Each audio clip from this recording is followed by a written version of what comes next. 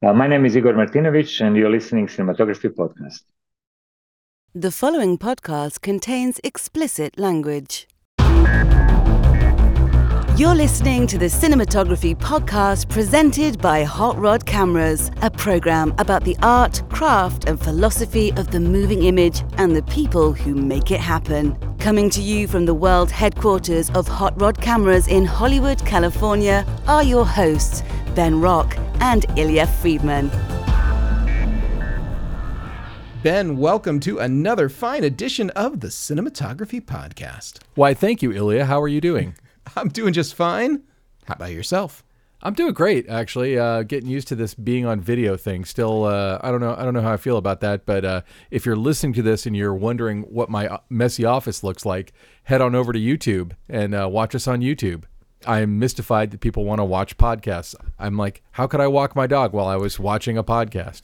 You know, I think that it's not really watching the podcast for everyone, but there are people who do a lot of work in front of YouTube, and YouTube just sort of auto plays, and they listen to podcasts on YouTube at like 1.5 times normal speed. So we all sound a little bit chipmunky and we all talk really, really fast like that. But I think that there are people out there that is their workflow. And so now we're embracing it. Now we're giving people multiple ways to interact with us. If you want to interact with us in this the people other way. what they want. That's what we do, is we give the people what they want. So enjoy. I hope you're all happy. I assure you, though, Ben, before the end of the year, we will improve this. We will have a righteous video system. I'm going to make it my mission. I have not gotten into it fully yet, but now that we're doing this, in your future will be something better than your webcam to record or your cell phone. We will figure this out. We will have a better system. And, but wait, Ilya, where on earth could I get better camera equipment? I have no idea where one could go to get camera equipment. You could go to Hot Rod Cameras. Hot Rod Cameras is sometimes the sponsor of the show, actually the presenting sponsor of the show. And I assure you, Hot Rod Cameras is going to solve this. It has just never been an issue we ever needed solving before the last couple of weeks. So now, oh my God. now we're going to do it. Hey, Ben, who is our featured guest today on the show? I'm very excited. We have Igor Martinović, who is the DP of Pigeon, the new Errol Morris film, which is currently streaming on Apple TV. It's streaming on there. Errol Morris, one of my heroes, for real. The first interview I ever did, the first time I ever did anything like journalism was our mutual friend Janelle Riley at Backstage asked me if I wanted to interview Errol Morris for The Fog of War. And Errol Morris is the best interviewer who ever lived, in my opinion. I think his interview-based documentaries are some of my favorites, and also nobody does it like him. And he innovated so many things, including the now ubiquitous people looking right down the barrel of the camera lens look in documentaries. The Interrotron. Yes. Yeah, he called it the Interrotron, and now you can get the poor man's Interrotron, which is called the iDirect. I have one in the room with me that I've used on several shoots. That's just like a weird mirror rig that you put on a camera, and you can get the down the barrel look while people make eye contact with you during an interview. But anyway, Igor shot several of Errol Morris's films, starting with Wormwood. Back in the day when we interviewed Ellen Kuras, she shot the interviews, and Igor shot the reenactments. And ever since then, Igor has shot, I believe, every documentary that Errol Morris has done. The newest one is Pigeon, which is about John Le Carré. It's a long-form interview with John Le Carré. And it's kind of about his life, because he was not only a spy novelist, but he was a spy. It sounds awesome. And it looks great. For it. There are frames of Igor's work in this that you would just hang on your wall. It's just such a beautiful film. And I love talking to him because he talks through sort of the artistic process of coming up with a look and a style for Errol Morris interviews and Errol Morris reenactments, and even kind of gets into the nitty gritty of how long they shoot for, which was a shockingly short interval of time, by the way, for a whole movie. Spoiler alert, it's like 4 days of interviews and like 10 days, I think, of reenactments. And that's it. And then you got your new Errol Morris movie. Yeah. And this stuff is very stylized. Errol Morris has always been kind of anti-cinema verite school of documentary filmmaking. His stuff is, he doesn't like even calling them documentaries. He calls them nonfiction films. And he, won the Oscar for The Fog of War, the one I interviewed him about. I take all the credit. It's because of my interview. It's because of your interview, for sure. Yeah, Errol Morris. 100%. Errol Morris won the Oscar. Probably my personal favorite of Errol Morris's to this day is Fast, Cheap, and Out of Control. which was shot by Bob Richardson, who we've had on the podcast, but didn't really get too deep into the Errol Morris of it because we were, of course, talking about emancipation at the time. But if we ever get Bob on again, I 1,000 million zillion % want to ask him a lot of questions about that movie because I think it's just one of the most brilliant films ever made. It's in my Mount Rushmore of movies, like a desert island movie. It's something that I can just watch over and over again. But Pigeon Tunnel is really fantastic. It looks amazing, and I recommend anyone listening to me go check it out and then listen to our interview with Igor. For sure. And now, Close Focus. So, Ilya, you had our pitch today for what our close focus should be. What you thinking? What you focusing on closely? Well, as much as I thought that I liked George Clooney, Emma Stone, Ben Affleck, Tyler Perry, Scarlett Johansson, I think I like them all even more now. They are... I don't know, man. George Clooney knows what he did. Go on. It turns out during the October 17th SAG-AFTRA meeting, official membership meeting, they all got together and they proposed to Fran Drescher and SAG leadership that they get rid of the cap on the highest grossing, most successful actors in Hollywood for their SAG dues. Right now, those people, it's capped at $1 million. If you are super wealthy and super successful, you're not paying more than $1 million to SAG for your dues. So George Clooney and company decided, hey, well, if we get rid of that, we should be able to raise the income that SAG has coming in by about $50 million a year, or about $150 million over the next 3 years. And they did this specifically to try to help smooth out the strike right now as a way to get more revenue into the coffers of SAG. And also, they also, and I love this, proposed that stop giving A-list, the stars, the big names on a production, first crack at residuals, and instead giving residuals first to the people at the bottom, and let the people who already have the money wait longer before those residuals start coming in. And they did this. I mean, is there really an interval between when people at one side of the call sheet get residuals versus the other? I'm assuming there must be, otherwise they wouldn't suggest this. Because they're not suggesting they get less residuals, just that they get them later. It's what it sounds like. It sounds like they would defer that, so people who are lower on the call sheet they would be the last to collect, not the first. So my guess is that probably whatever money that would go out then, it would go out to a far larger number of people potentially, and they would maybe fully collect the residuals before the people at the top of the call sheet ever saw a cent. So what would you call that? Would you call that unfavored nations?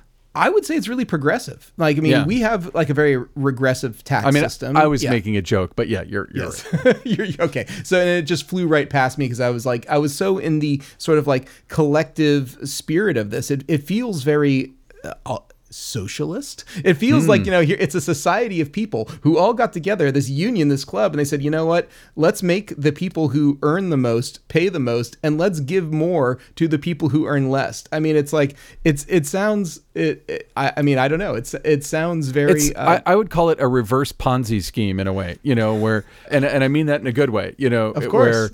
Where it's like the people at the bottom of the pyramid are actually getting a little bit more of their share, and it's because they're the ones who need it the most. I mean, obviously, Emma Stone, George Clooney, et cetera, they're doing just fine. So, I mean, like I myself, stupid old, dumb old me, am involved in 3 projects that are currently waiting on SAG interim agreements, and we can't move forward towards getting our projects made. Well, one of them actually got the interim agreement, but we can't move forward with the other ones until we get, an interim agreement or the strike ends. Now, like, I'm just some doofus here, but like every major actor, director, writer that you know of are they're sitting on projects. There's so many that are ready to go right now that can't move an inch until the strike is over. Yeah, and by the way, that's not an indictment of SAG-AFTRA at all. By the way, I'm with SAG-AFTRA on this.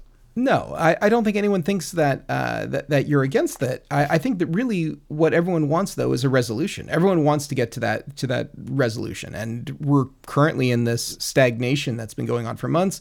And at the pace it's going right now, it sounds like it's, all the reports they're still pretty far apart. So anything that can happen on either side to help sort of like, nudge everything further, I'm all for it. I think that the sooner this happens, the sooner people can get back to work, the sooner plans can start being made. I've heard from a couple of clients that, people are planning on January getting back to work. That's still several months away. And well, I mean, when you think about it, though, especially with the television industry, they just got their writers back. And so most of them shot out whatever scripts they had, back in the spring. And so for television, they need to write new scripts, which is what they're doing right now. And it's movies mostly that are held up by the SAG-AFTRA strike.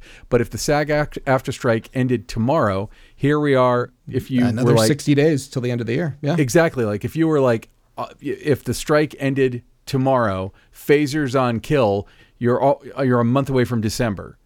And everyone knows that the whole town shuts down in December. December is usually traditionally basically the town shuts down around the week of Thanksgiving. If you're not moving by Thanksgiving, you can forget about it until January. So if I were the AMPTP, I don't know. There's a lot of other, just having the strike over though, having it over long before the end of the year gives people the ability to plan the next couple of months. Maybe if they know that work is returning in January, that means they may be able to get that vacation in December. Like right now, they're probably like hanging on, like, boy, will I get a call? Will I get a couple of days on something, on like, a concert and film the or big something? thing too, and like I'm hung up, a project I have is hung up in this limbo right now, which is you can't even during the SAG strike go to an actor and ask them if they can, you can't even ask them to read a script. If they're your best friend, they would be violating SAG rules to read the script. So you can't attach actors, and you can't often get your projects financed without actors attached. And so it kind of prevents even money being moved into getting something greenlit or moving at all, even if you didn't intend to shoot until March. It's the same is true on the technical side of the industry, not because of the strike restrictions, but because this is going on. There's a lot of people who spend money the last week of the year. The last week of the year is actually sometimes a really nice little blip for Hot Rod, because people go, I made this much money. I need to spend this much money. I need to spend a certain amount, or otherwise I lose it in taxes. They're taking full advantage of the 179 write-off deduction, which is a wonderful tax discount that if anyone out there does have money to spend and they don't know about 179, they really should look into that, because it can lower your tax burden. And but just as an aside, if we don't have people who know that they're going to be returning to work in January, I have a feeling they're going to try to hold on to every single dollar that they possibly can. Oh, for sure. And the same thing is true with other support industries, restaurants and caterers and people who they need to plan out the next few months. And if they can start booking jobs and making plans, they know then, hey, do I need to invest in something? Do I need to hire more people? And for many of the rental houses who have really been hit hard, devastated by the last 6 months, they need to plan out gear. Sometimes they've been holding off on making gear purchases, and they're going to need gear when shows come back, because everyone's anticipating a bump. Who knows how big that bump will be? But if they can't make plans for that, it puts everyone sort of behind the 8 ball and puts us in a worse spot next year when it comes time to actually, get up and going again. Anyway, Ben, I think that we should probably get to our interview. I think we've yacked about this plenty, and it's something that I'm sure we're going to talk about more in the coming weeks. And so why don't we get to the interview? Here we go. The Cinematography Podcast Interview. I'm here with Igor Martinović, the cinematographer for one of my heroes, Errol Morris's new film, The Pigeon Tunnel, which is currently streaming on Apple TV. I have watched it twice. Thank you so much for coming on the show, Igor. I just love your work. Thank you for having me. Oh, absolutely. So let's jump in and first talk about The Pigeon Tunnel. The Pigeon Tunnel is a long-form interview with the man known to the world as John Le Carré, and it's sort of a history of his life. And Errol Morris's style is kind of evolved. He doesn't just do the Interrotron shot anymore. He has a lot of different interview shots, but there's something completely unique to Errol Morris's style. And I feel like, you've been working with him, I think, since Wormwood. Your work is kind of deeply infused with his. Can you kind of talk about what led you to work with Errol Morris and kind of what your working relationship is like with him? Yeah, we have done like so many different things. We've done a lot of commercials together. We've done three feature-length documentaries and one TV series that is a five-part TV series. It is a unique relationship because Errol is known for his interview style and his interview techniques, but I think not much attention is paid to his visual style, which is incredible and unique. And he's really, I think, changing the medium, documentary medium, with each film, pushing it a little bit further, challenging the norms, how things are done. So the Pigeon Tunnel is the story about John le Carré, famous spy writer, as well as a spy novel writer, as well as actual spy in real life who worked for British intelligence for many, many years. So the story is about someone that embodies different personalities in order to achieve his goals or work as a spy. He had to lie in order to get certain information. So he would present himself with different personalities. So the idea for visuals for this documentary was to create images that contain multiple views of the same person. So what we did was we shot interviews with him, with David, John Le Carré, using multiple mirrors. So we used four cameras to shoot interviews, but then we had up to 12 mirrors in the shot that reflect different parts of the room and different reflections of him. So the idea of multiple personalities was transferred into multiplying images. So that was the core of it, which we also were, used in certain B-roll shots with him, where we had like mirrors in the woods where he would walk between those mirrors. Or it's a gorgeous, like I would just frame that and hang that on my wall. It's such a beautiful shot of I think it's in the trailer and it's in like on the first 10 minutes of the movie, I guess. But yeah, it's just it's haunting and interesting. And as I was watching it, I feel like what was cool about that kind of stuff is, as a viewer, I'm trying to decode what is Errol Morris and what are you saying about this guy by making that the B-roll shot? Because, the normal way to approach, reenactment, as Errol Morris does in a lot of his documentaries, is just artistic recreations. And he has his way of, filming kind of interesting angles and stuff like that. But with that kind of stuff, I was really wondering what you guys were going for. It was really, it was art. It was intriguing. It's amazing to see it. Yeah, I mean, for me, that's the most important element of cinematography is creating a concept. What is the concept that can tell a parallel story to the story we are telling? Parallel story is visual story to the story we are telling, and how can this be represented to add another layer to the story that is not necessarily right away. I actually haven't seen anyone comment on that, and none of the critics actually noticed that. Really? In their reviews, but it's kind of a beautiful thing that you add to the film, and then the people will notice it subconsciously. They don't notice consciously. Well, and the way it hit me was this is about a guy who was a spy who also wrote spy novels. So what I'm seeing here is, again, when I saw that kind of imagery, also there was that image that I loved that was sort of like a living room house with eggs all over the floor and the light was like subtly shifting. And it was just like, in both cases, I would say kind of gorgeous surrealism that, yes. I assumed kind of must dovetail, at least psychologically, in, because obviously he doesn't tell a story where the mirrors in the woods thing makes any literal sense. That's not the point. It was to evoke that feeling, and it was so intriguing and interesting. Yeah, I mean, the idea was the idea of multiplying was present in many aspects of the film. I mean, the graphics and multiple images within the frame, the music repeats itself. So multiplication is something that was a part of our approach, definitely. And also, I mean, what we did the recreations, and in recreations, a lot of the story that is actually John le Carré's upbringing and his troubled childhood with the father who was deceiving and lying and constantly being arrested and in prison and so on. So the brokenness of his childhood, of his upbringing, was represented in the images as well. We had purposely created images that were imbalanced. They were not in perfect symmetry. So a lot of those images are kind of off-framed or a negative frame, or, in a way that kind of represent unstable condition he was growing up in. Yeah. Could you talk about sort of the creative process of creating the reenactments that you guys do? I mean, I assume Errol Morris does the interviews first and then cuts it and figures out where he wants to do that stuff. But there's such a specific style that he goes for. And I think, I mean, like you could go back to Thin Blue Line and the way that he shot the reenactments in that movie. The one that is probably closest to my heart was Fast, Cheap, and Out of Control, which was shot by Robert Richardson. But there's like something really specific in his style in regards to how that stuff is shot. Does he come to you with storyboards? Does he come to you with like a shot list and you kind of help him kind of create these, I'm just going to say kind of eccentric. They're not always oblique angles, but it's, if you were going to go shoot an episodic TV show about this guy, these are not the angles that would probably go to network TV. They're more creative and inventive and interesting.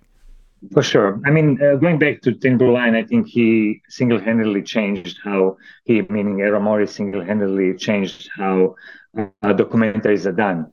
Agreed. Because it was right in the middle of the cinema verite style, and then he came in and he just changed everything. And interestingly enough, when I was doing Man on Wire, we watched Thin Blue Line several times to actually try to see how things were done. And some of those shots in Man on Wire were inspired by Errol's work, and it was actually that makes amazing total sense. to actually come back and start working. So it's like a full circle, start working with Errol Morris. And yes, I mean, we first do interviews. This time we did interviews. It was, I think, 4 days of interviewing in London. We did also shoot some visuals with David, John Le Carré. There is a cut of the interviews. And sometimes there are storyboards, but storyboards we don't look at. The storyboards are there in the edit to show the context of the images, as well as to usually fundraise a little bit more money so we can actually do this. And but once we start working, we don't look at storyboards. We don't look. We know obviously there is a script, and we know the scenes, but it is very, very open-minded process where we just like shoot images that speak to us. Usually we shoot 2 takes, 3 takes max, and we move on. Multiple cameras, yes. And a lot of it is kind of improvisational style. It's almost like a jazz, like where, I would get an idea. Yeah, I would get an idea. And obviously it's, we do location scout, we prepare, we know what we are doing. It's not like a random shooting. We know what the scenes are going to be. But then the shots, a lot of times it's on the spot. It's like, it either speaks, like if I set up the shot and Errol would look at it and he would be like, yeah, I don't think so. Let's do something else. And then he would come up with a shot, or the other way around, it's actually a really beautiful relationship where we challenge each other constantly. I learned a lot because Errol is really not afraid to experiment, to play with the shots, definitely not conservative. He likes unusual frames. He likes frames that are frames with tension. Yeah, it's a beautiful collaboration, I have to say. Well, and as a humongous, fan of his work, I've been kind of following the trajectory of his style. Like he did a movie, I think it was maybe 10 or 12 years ago, called The B-Side, where he threw out the whole Interrotron thing and just did it all completely differently. But then he kind of sort of returned to form with Wormwood. And if we interviewed Ellen Kuras years ago around the time of Wormwood, because you're both credited on that one. And I had assumed, because she was such a well-known narrative DP, that she'd done the reenactments and you had done the interviews. And she's like, no. She did the interviews and then had to go off and work on something. And you took over for the reenactments, I believe. Yeah. Yes. And yes. I mean, the work is just, I want you to take that as the highest freaking compliment, because I worship Ellen Kuras and I think her work is amazing, that I mistook her work or your work for her work. Like I thought like clearly that's her stuff. But it was interesting with Wormwood that like, it was the first time I'd ever seen him work with multiple cameras. And now seems to be like he's finding multiple camera angles within the interviews. So how do you go about when you're doing one of these interviews where you have multiple cameras? I assume you're working on a stage, on a set, but like, how do you hide the cameras from each other? How do you choose all the angles? Like in the Pigeon Tunnel, where did you come up with the specific angles you were using? Okay, so it's not stage, it's a location. Oh, really? So the first interview was done Yeah, first interview was done in a library. It's tricky. It's tricky. You have four cameras. You have up to 12 mirrors in the space, and then you have to shoot. Usually, we shoot for like an hour and a half, and then we change angles. And so you as a day in a day you can get up to like 6 setups with four cameras, with all with mirrors. So it's it's Oh a my game. God. I mean, That you sounds like have a to be nightmare incredibly because you can't, like, you don't want to see the other cameras in the mirror, you know. Oh God, that sounds like you're not the making, lights. Yeah, yeah. yeah. We do a technique where where we sometimes have cameras within the shot. So Uh, like because there are a lot of cameras, we erase them. But the tricky part is if the light changes, you can't do that, you know. So it's but oftentimes, like there was one shot in the interview in the blue part of the interview down, which was downstairs in the basement, where we had three cameras on top of David. They were like just like barely touching him, and the fourth one was shooting a wide shot. And then we raised all three cameras, but like it was funny to see the shot with him talking. It's like just cameras all over him, But obviously he cannot cross the camera with hands or movement, so you have to be careful with that. But yeah, we raised a lot of cameras later on. I've actually interviewed him once before, but like I always heard that like his technique is like they'll just finish talking and then he won't ask a follow up and then they'll just start talking again eventually. Is that pretty common? Correct. Yes, correct. He doesn't talk much. He's a good listener, and it's a conversation. It's always a conversation. It's not an interview. So he doesn't have prepared questions. He does the research, everything, but then it's a conversation, and no one knows where the conversation is going to go. That's so cool. I mentioned a second ago, I had interviewed Errol Morris. It was the first interview I ever did as a journalist ever in my entire life, and it was for The Fog of War. And I had so many questions for him. I had a legal pad with like 25 questions, and I had like half an hour to talk to him. And I went in and I turned on my recorder, and he just started talking, and I don't think I asked one of my questions. So like we just had a conversation, and it was really fascinating. Like, I mean, he's just, it was incredibly terrifying for me because like here's someone whose interviews I found to be like some of the best ever done, and interviewing him was extremely intimidating. But he, like you said, he just kind of took that right off, even being interviewed himself, and just made it a conversation. He was brilliant, and that movie won the Oscar, obviously. Well, let's talk a little bit more about the Pigeon Tunnel. Can you just give me a sense of like the schedule? You said that you interviewed him for 4 days. What's the overall schedule? So I assume that you do the interview, then Errol Morris goes into the edit for however long he goes into the edit for, and then you come back and do the reenactments and the B-roll and anything that you didn't already have. What is the schedule for all that stuff? I mean, usually reenactments are done in like on a 10-day shoot.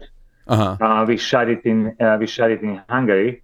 Oh, really? I think it was 10 or 11 days. And we needed to recreate Lebanon, we needed to recreate England, and we needed to recreate different scenes from David's past. So Hungary provided us with those locations, and we just went there and shot it there. Yeah.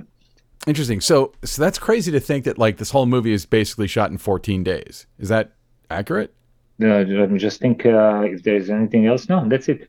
Yeah. That's incredible. I don't know. Like I feel like Errol Morris movies to me feel like they, rise from the earth fully formed, and I can't imagine. I assume that they were shot for years, but it's crazy to think that they were done so quickly and efficiently. I mean, it makes sense, I guess, if you break it down and think about the kinds of stuff you're doing, but still, it's so amazing. Yeah, I mean, we work incredibly fast. As I said, no more than 3 takes. 2 takes is usually what happens. And we gather like a lot of material because and everything gets used. Like almost every shot we shot in Hungary was used in this film. But usually films are done from the beginning, from the first interview to the final edit, like in a year. That's cool. And there's a movie in your filmography that I feel like people don't talk about enough that is something that really had a big impact on me, and I loved it. And it was from 2011. It's called Silent House. And it's one of those movies that was made in what appears to be one continuous shot, one stitch together shot. And if I'm not mistaken, you guys shot that on like an early DSLR, like a 5D Mark II or something like that. Correct. Yes. I saw that movie in the theater and, was completely blown away. When movies like 1917 come out, I'm like, obviously you could go back to Hitchcock's Rope. It's an idea that's been done several times, but I feel like The Silent House is an interesting case study of it because not only is it really just a solid horror movie, it's the first one that I think used the small size of a camera plus, whatever visual effects, but not like crazy complicated, but like After Effects and compositing to kind of stitch things together in a way that is really hard to see when you're moving from one shot to the next. Can you talk a little bit about working on that project? It was an interesting challenge, I think, because we shot it in 15 shots. So it's, I believe, 94 minutes. It was 15 shots. We were limited basically just by the size of card that we could record on. Because there was no, we would shoot probably longer longer shots if we had it. But it was beautiful because we had, I believe, 2 weeks of rehearsals, everything with actors. So we would just rehearse all these shots. And we had some really challenging things where the operating had to be going from a crane to handheld from exterior into the house. And we needed to come up with interesting technical solutions to make it work. But it's a fun project to do because it allows you to play and to improve it every take. When we rehearse it, we would add things, and it was almost like a little bit like a theater play, but with the camera. And it's a dance. It was really a dance with actors and myself operating, it was really a beautiful experience. Yeah. Excellent. Well, we only have a couple more minutes, so I would love to have you back on the show at some point and kind of talk about your education, what got you into cinematography. But in the meantime, for our listeners and I guess our viewers, because we're now posting these on YouTube, where can people find you online if they want to see your work, interact with your work? Obviously, I would say first go to Apple TV and check out the Pigeon Tunnel. But do you have a website or social media? I have Instagram? a website, but I'm not big on social media. I don't have an Instagram account. I'm not active. I feel like that the work, if it does anything, if it's if it's gonna speak for itself. I don't know if I need to amp it up. I mean, if you're not on social media, you have 4 more hours in your day than most of us. So congrats on that. Anyway, well, congrats on the Pigeon Tunnel. I hope everyone listening to this checks it out. I thought it was really wonderful. Like I said, I watched it twice. I love Errol Morris's work. I love your work with Errol Morris. So thank you for giving us some time.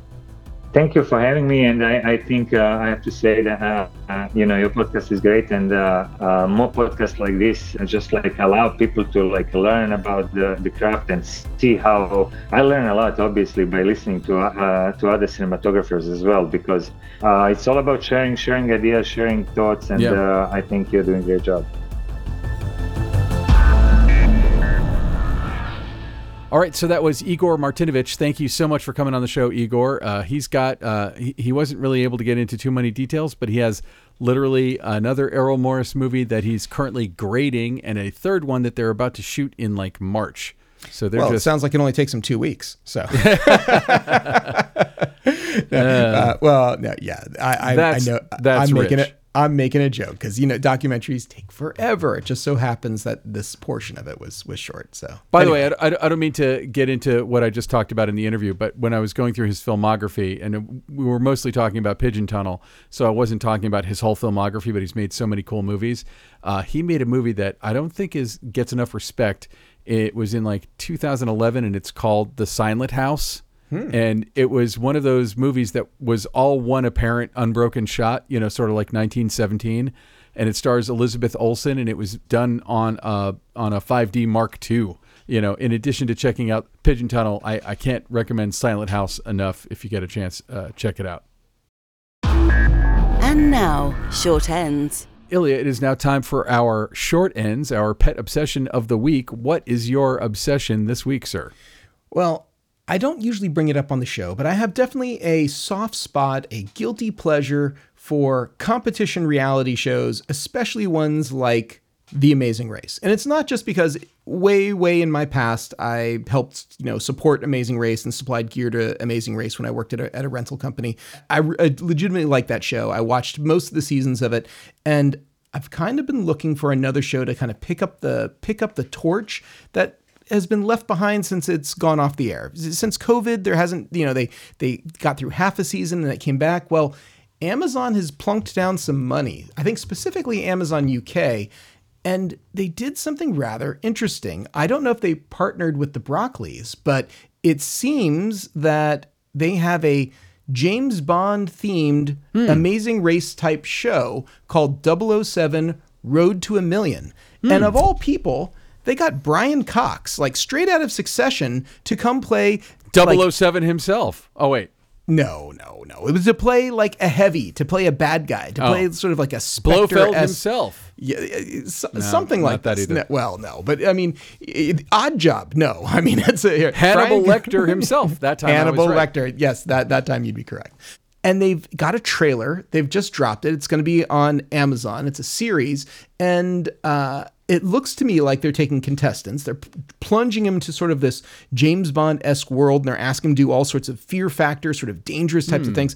Fear Factor, also my client way back in the day, and I got to say, I was very into Fear Factor for a while too. So we have you to thank for Joe Rogan. Is that what you're telling me? No, I'm not responsible. You personally? No, but I got to say that I do really appreciate all the effort and all the work that went into making those stunts safe for people, but giving them the impression that they were in real mortal peril all the time. So it looks like the 007 Road to a Million is doing something similar. They're putting these contestants in really like stressful situations, and they're making them climb cranes. If you just watch the trailer, it's only like a minute or so. You'll see people ice climbing and doing all this stuff, and they hid clues all over the earth, and they have to get to these different places in order to unlock the mystery to win £1 million.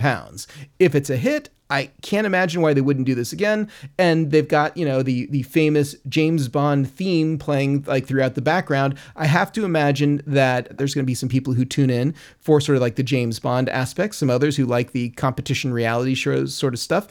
And I mean, frankly, I might be just tuning in for Brian Cox because he's so freaking awesome. He was great in Succession. Awesome. And the fact that they Brian Cox is great in everything. Yeah. I've never not liked him in a thing. If he reads the phone book and he starts going, Adams, Abraham, if he starts going through, I'd watch that for an hour. So look, I have to imagine that this is going to be amazing. It certainly has a nice build-up. They certainly put together a good trailer. We'll put a link to it in the show notes over at Cam Noir. But 007 Road to a Million premieres this week, or actually next week. It premieres, I think, November 9th or 10th. So depending on where you are, November 9th or 10th, you can watch, I don't know if it's season 1 or episode 1, if they're dropping it all at once. But yeah, it'll be up there, and you can let us know what you think. That's awesome. Yeah, that's pretty cool. So Ben, what is your short end this week? Well, I got to say, I love this time of year, obviously, because big horror movie fan, and the movie theaters, I think in effort, I haven't read a story about this, but it seems like a lot of stuff that ordinarily wouldn't be getting theatrical play has been getting theatrical play. So like one of the theaters up the street from me was showing like all the classic Universal horror movies, Frankenstein and the Wolfman and Dracula and whatnot. And the theater around the corner from me had a screening of has right now. You could go there literally right now and see Dawn of the Dead, the George Romero 1978 zombie flick, Dawn of the Dead, the direct sequel basically to Night of the Living Dead. And I had not seen it. I hadn't seen it in a while, and I'd never seen it on the big screen. I think I own it on Blu-ray or DVD or something, and it's one of those comfort food movies that I'm happy that I have it somewhere. But I hadn't sat down and watched it, and I'd never seen it on the big screen. And I feel like George Romero, I love George Romero's work, but for some reason, he only made a handful of like studio projects. His stuff was all independent, and this movie is like one of the most influential movies of the last 50 years. I mean, all you have to do is watch literally any episode of The Walking Dead to see it liberally ripped off. But I hadn't like sat down to watch it on the big screen, and I was kind of blown away. it's interesting to me sometimes when you go see a movie, like I remember seeing Citizen Kane or 2001: A Space Odyssey on the big screen for the first time after having seen them on home video my whole life. You know, like you notice subtleties, but also like it holds your attention in a different way. And there's something also, just as I know I constantly harp on, about the group experience. So my friend Greg Erb, who's a screenwriter, invited me to go see it. And I was like, oh man, it's starting at 10:50. I don't even know if I can, because I know it's long. It's over 2 hours long. I'm like, am I going to even be awake when this thing is over? And it was just like one of the most immersive, grab your attention kind of movies. The performances, I think, are really good. You know, like Ken Foree especially is just phenomenal in the movie. It looks great. It was the same DP who shot a bunch of George Romero movies and then stopped shooting entirely. It looks really good. It's the movie that's all set in a shopping mall. There was a remake. Zack Snyder did a remake of it in 2003 or 2004, I guess. That really the only similarity was it was zombies in a shopping mall. In a mall, yeah. Yeah. But this is like, it's a weird snapshot into what a mall was like in the 1970s. What culture was like in the 1970s. Tom Savini's gore makeup was, just second to none. Nobody was doing what Tom Savini did back then. And to me, it's like when I watch an older movie, the question is always, does it hold up? It's hard for a movie that's like so much of a product of its time to hold up and be immortal. And also hard for a movie that was relatively low budget for its time to compete. You kind of go, this movie came out the year after Star Wars, like it's hard to compete in that world. And yet there's something so immediate about it. And so much of that movie is kind of a hangout movie. It's like, what if the apocalypse happened and you and your buddies were just hunkered down in a mall and could do whatever you wanted, and you just had to like keep this little problem of a zombie apocalypse a little bit at bay while you did it. And it kind of shows how they do it. And I don't know. I think it's a wonderful film. And it's probably going to be playing. I saw it at a Regal theater. It's probably going to be playing in Regal theaters for the next week after Halloween. So if you're hearing the sound of my voice and you can get to a Regal theater, see if Dawn of the Dead is playing and check it out. It's really worth it.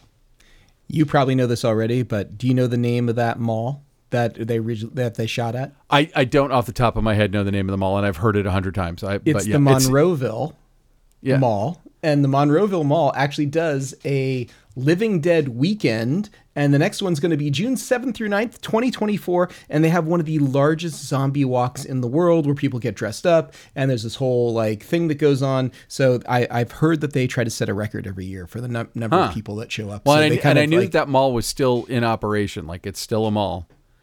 It is, and it's I believe in Pennsylvania. So Pittsburgh. That's where Romero is from, and Night of the Living Dead and Dawn of the Dead were made there. He started mixing it up with Day of the Dead, which I think was shot partly in Florida and partly in Canada, if I'm not mistaken. The fact that they have so many people show up and do that, I'm really tempted that we should fly out there in the summer and go check it out. Would you like to go, Ben? Yes. Okay, we'll see if we can make that happen. I think that'd be totally worth doing for the podcast to cover the Living Dead weekend at the Monroeville Mall. Oh my God, yes, a 1,000 times yes. All right, so next June 7th through 9th, I'll put it on the calendar. We'll see if we can make it happen. Yeah. The other thing I want to do is, and it's this is a little log rolly on my part, but there's a guy in Maryland named Matt Blasey who does the Blair Witch Experience every October. And a weekend in October, he takes people out and brings them to all the locations where we shot Blair Witch, like all of them. He found all of them, every single one. And does kind of a guided tour. And Ed Sanchez, the co-director of Blair Witch, still lives in Maryland, so he usually goes. And I reached out to all the other principals on it to see if they would come out this year. So, and they all kind of said yes. So we'll see, because I'd like to go. I've been meaning to go, and this year will be the 25th anniversary of us. It's the 25th anniversary of the movie's release, actually. Wow. Okay. Because I believe last year was the 25th anniversary of us shooting it. 93 was it? What year was that? 94? Oh, we shot it in 97. 97. Okay, gotcha. We shot it in 97 and it came out in 99. It's set in 1994, which is maybe why you're saying 93. I think that's exactly what I was thinking of. That's right. It would have been much later because I saw it in LA. Yeah, so 90. Because I thought I saw it in 98. But I guess we were very excited about making a period piece, so we were making a movie set in 1994, but we were shooting it in 1997. Nice. You were going back 3 years. Yeah. All right. So, Ben, I think that's just about going to do it for this episode. Where can people find you if they want to find you? If you want to find me, you can find me at benrock.com, which go back a year or so and you'll hear the whole story about how I got that URL. But benrock.com, you can find all my social media links. You can check out my reel, blah, blah, blah. You can find links to most of my work, the work that I feel like showing you anyway. And that's it. Ilya, how about yourself? Where can people find you? You can find me at Hot Rod Cameras, hotrodcameras.com, located in beautiful Burbank, California. It is beautiful. Yeah, hit us up. In fact, it'll be beautiful in December. It'll be 100 degrees, unlike 39 degrees where it is right now in Portland, Oregon. So anyway, hit me up at Hot Rod Cameras. You can reach out to me there. Otherwise, also LinkedIn seems to be a place that people are reaching out to me, and I've done a pretty good job of blocking all the spam that was coming through LinkedIn. Oh, man, the LinkedIn spam is the worst. Whenever someone follows you or connects to you on LinkedIn and you get a message from them that just says, hi, that's all it says, just delete them right then. Just don't end that conversation right away. Nip it in the bud. It's not going anywhere. Because like someone who's like really there to pitch you a business related thing, maybe is going to have kind of a cheesy pre-built like business pitch, or if they're an actual human being who's not just like spamming everybody who says that they'll be friends, they'll say like, hey, I noticed that you're into blah, blah, blah. Can we talk about blah, blah, blah? But if somebody just says hi, it's a scam. Thank you. I appreciate that. Yeah, I know whenever I pick up a phone call now that I don't recognize the number and I hear a blip, there's like a noise that happens at the beginning. Every single one of those is a spam. The spam calls are awful. I keep getting anyway. All right, so Ben, let's thank some people. Who do we have to thank this week? Well, let's thank, first and foremost, Alana Cody, kicking all the ass, getting us a bunch of interviews. We have some really awesome ones coming up. We should thank Ben Katz, who is, even now, because I'm saying this as he's editing this, he's making us not sound like complete imbeciles. So thank you, Ben. Thanks, Ben. Yeah, Ben's an awesome editor, and everyone should hire him to edit whatever it is needs editing. And lastly, but never leastly, we should thank Kays Alatrakshy, who will probably call me up with a criticism of something I said on this podcast today and say, you were wrong about blah, blah, blah, because he does that a lot. And I don't mean to make him sound like a villain. Kays just like, he likes listening to the podcast and he engages me in conversations about it. Check out Kays' website, musicbykays.com. For God's sakes, hire him to compose an original score, a kick-ass original score for your next project. He's awesome. Or you could hire him to direct it. Or you could hire him to do the CGI for it. Or you could hire him to color grade your project. You could hire him for all of those things, but you'd also have to pay him 4 salaries. So don't just hire him for one. And expect that you're gonna get no, all you of don't. You don't get 4 for the price of 1 ever. But he can do all those jobs. He's really that great. Yeah. And I didn't even talk about sound design because you know what? He doesn't love doing sound design, but he's great at it. And he'll compose music. Yeah, well, I mean, that's his first love. Anyway, that about wraps us up. You want to take us out, Ilya? Thanks for listening. Or watching and listening. This has been the Cinematography Podcast, presented by Hot Rod Cameras. Find your next camera, lens, or accessory on the web at hotrodcameras.com. Don't forget to subscribe to our show on iTunes and connect with us on Facebook and Twitter. Thanks for listening.